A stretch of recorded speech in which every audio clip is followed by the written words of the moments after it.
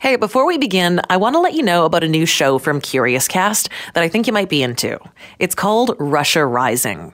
Putin's Russia has been accused of using internet trolls, hackers, and even assassins to influence the West. This new investigative podcast hopes to unravel the giant mystery that is Russia with the help of those who know her best. Russian trolls, hackers, Putin supporters, and even a former KGB spy. Join Global News Europe Bureau Chief Jeff Semple on a journey to find out how Russia has gone from tenuous ally to a potential global threat. Listen to Russia Rising for free at curiouscast.ca or wherever you're enjoying This Is Why. It seems our opinions on climate change have become intrinsic with our political beliefs. I'm Nikki Reitmeyer, and this is why.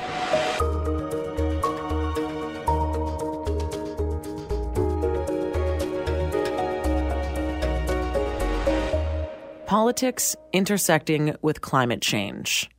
A good example of this happened recently here in Canada when Maxime Bernier, the leader of the right-wing People's Party of Canada, took on Greta Thunberg, a young environmental activist. We'll get more into that story in a moment, but first, let's just rewind one step and let me explain more about who Greta is.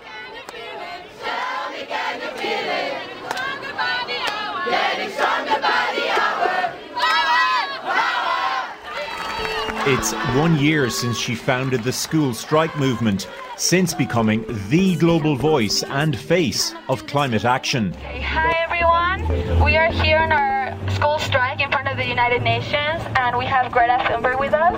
Hi Greta. Teenagers and children, our job is to demand solutions, not to provide solutions. And we've just learned that she has now been nominated for a Nobel Peace Prize. The politicians and the people in power have gotten away with not doing anything to fight the climate crisis. But we will make sure that they will not get away with it any longer. We will continue to school strike until they do something. Greta Thunberg, called the voice of the planet, is ready to cross the Atlantic on a mission to fight climate change. She'll be sailing from Europe to New York to call on world leaders to protect the environment. 16-year-old began her journey from Plymouth on a carbon-neutral yacht. The Militia 2 has no shower, no cooker, and no toilet. The first 2 weeks on that boat are going to be quite a physical challenge, but she also faces a political challenge as well as gaining many supporters. She's faced a little bit of vitriol online. There are always going to be people who don't understand or don't accept the united science. I will just ignore them because, I'm only acting and communicating on the science, and if they don't like that, then, what have I got to do with that? When she reached North America in her eco-friendly boat, she was met with amplified opposition from climate change deniers and those against what she stands for. Even Maxime Bernier tweeted, and I quote, "Greta Thunberg has become the international mascot for climate alarmism. The goal of the Green Left is to radically transform our society through hysterical fear that the end of the world is coming and we have no choice but to give up our freedoms and way of life. Their agenda is clear. Thunberg," and he quotes her, "we must change almost everything in our current society." Maxime continues, "They want to make us poor and restrict everything from housing, transportation, food, travel, and what we consume to even having babies." He said, "They don't care about democracy and they say there's no time left for debate. Opposition or expression of doubt must be silenced. We must make those radical changes," and he wrote in all capitals, "now." They use Greta as a convenient shield. The mob accuse those criticizing her of bullying an autistic child. Greta Thunberg is clearly mentally unstable. Not only autistic, but obsessive-compulsive, eating disorder, depression, and lethargy, and she lives in a constant state of fear. She wants us to feel the same. He wrote a quote of hers, "I want you to panic. I want you to feel the fear I feel every day." The green leftists want us to focus on the feelings of this girl so as to prevent any debate on the radical ideology she is pushing. But she and her parents are responsible for making her an international figure at the center of political controversies, not the rest of us. Now, those were just 5 of 8 tweets that Maxime Bernier wrote on the subject, and he has since retracted some of those statements, saying he didn't mean to criticize her mental health or to criticize the mental health of anyone else who has similar conditions to hers. But he did not walk back his statements that said Greta is a political pawn for those pushing leftist ideologies.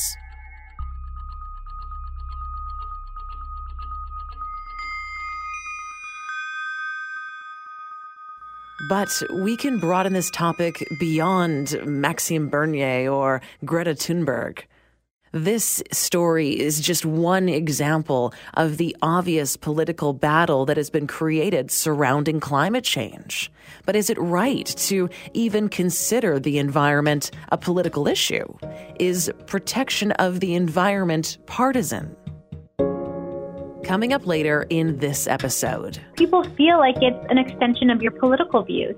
But, climate change is something that affects everyone. It's a nonpartisan issue. You're listening to This Is Why, a national radio show and podcast from Global News.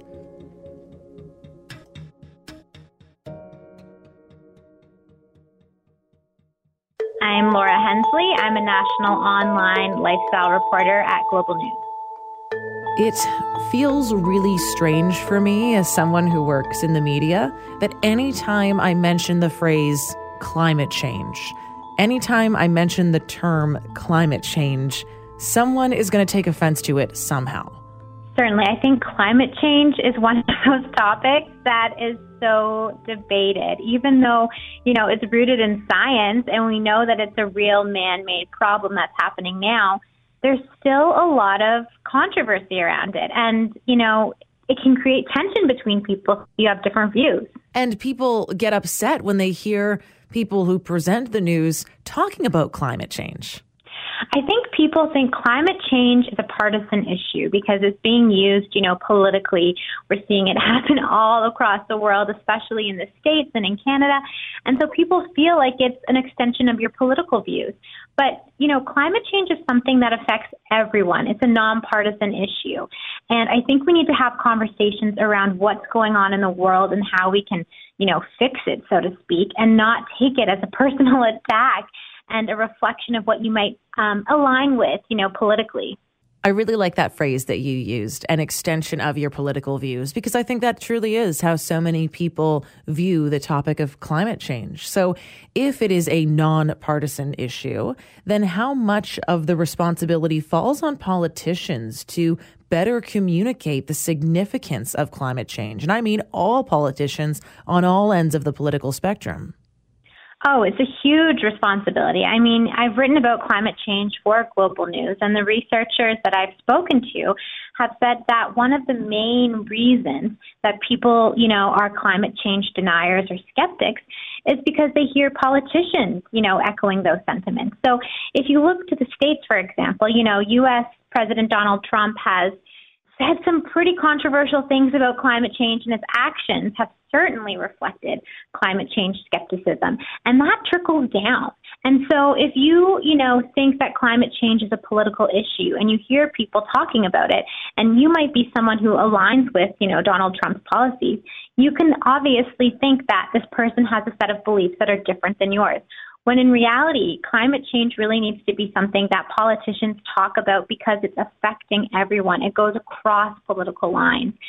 Politicians who share the idea that it's something that is, not actually as bad as it is, or it's not really caused by humans, they're not doing anyone a service. They really need to educate people, especially in Canada, about the realities, because those realities should be shaping policy. It's so funny, isn't it? Because people will say over and over and over again, no matter which generation you're a part of, I don't trust politicians. I don't trust anything a politician says. I have such a hard time wrapping my mind around why people are so resistant to accept climate change and willing to agree with the individuals they would generally disagree with when it comes to climate change. Certainly, and there's a few factors I think that contribute to that. I think, first of all, if you're someone who is really skeptical of climate change and you go online and you can find material that supports your beliefs, you're really reinforcing your own ideologies. You're enforcing your own beliefs. And I think that people, look to hear leaders, or they look to hear things or read things online that reflect their own views. When it comes to denying climate change and not really necessarily believing in it, I think a lot of people who have those skeptical views haven't experienced it firsthand. A lot of the research the researchers I've spoke to who have said that, climate change is affecting more and more people, the people who see the effects of climate change firsthand, maybe they've lost their house to a flood or a wildfire, they're experiencing it. It's affecting their lives. And so when you see it in your face, you might be more likely to believe it.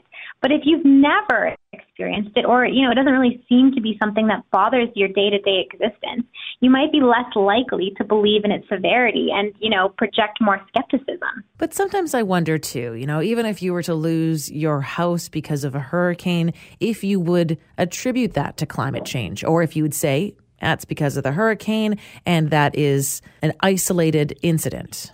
And that's a great point. And people who are climate change deniers, they're going to attribute a natural disaster to any other factors aside from climate change, right? They're not going to see that experience through the lens of climate change.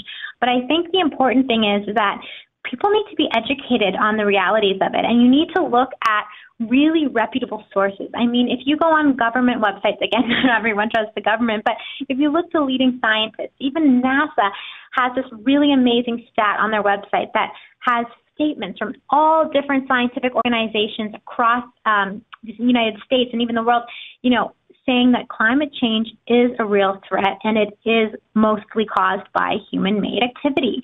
And it's hard to argue with over 97% of scientists across the world. But I think that people really need to sort of question, why are they not believing that this is happening? I think climate change brings upon this sense of dread and overwhelming anxiety. It feels so big that people do not know how to help combat it. And for many people, that anxiety or dread can be so big that you kind of just become stuck.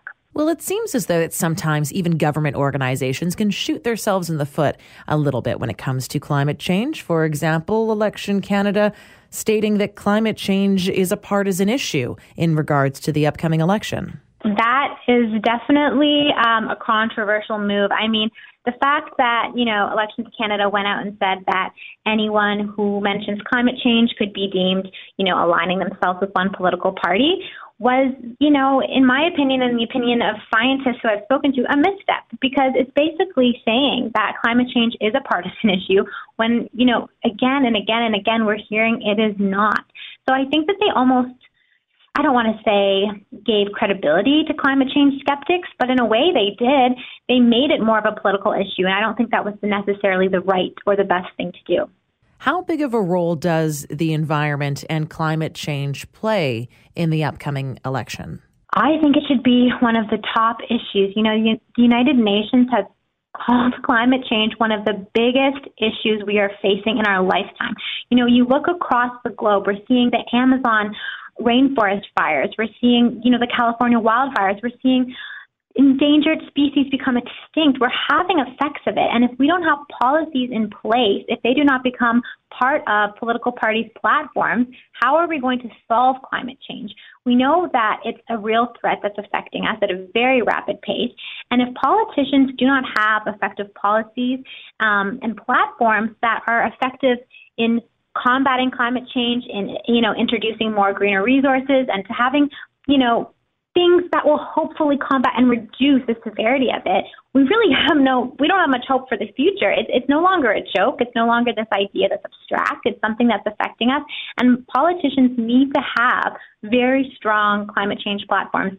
And I think that it's going to play a huge role in the upcoming election. Well, and I think that's key, isn't it? That it's so abstract right now for so many people. And by the point that it becomes a tangible issue is the point when we're way past too late. Certainly. I think that people don't necessarily think about climate change on a daily basis. And if you're not thinking about things and thinking about ways that you can improve situations on a daily basis, you're not actively always working towards solving them. Climate change is something that's been creeping up for years and years and years and years.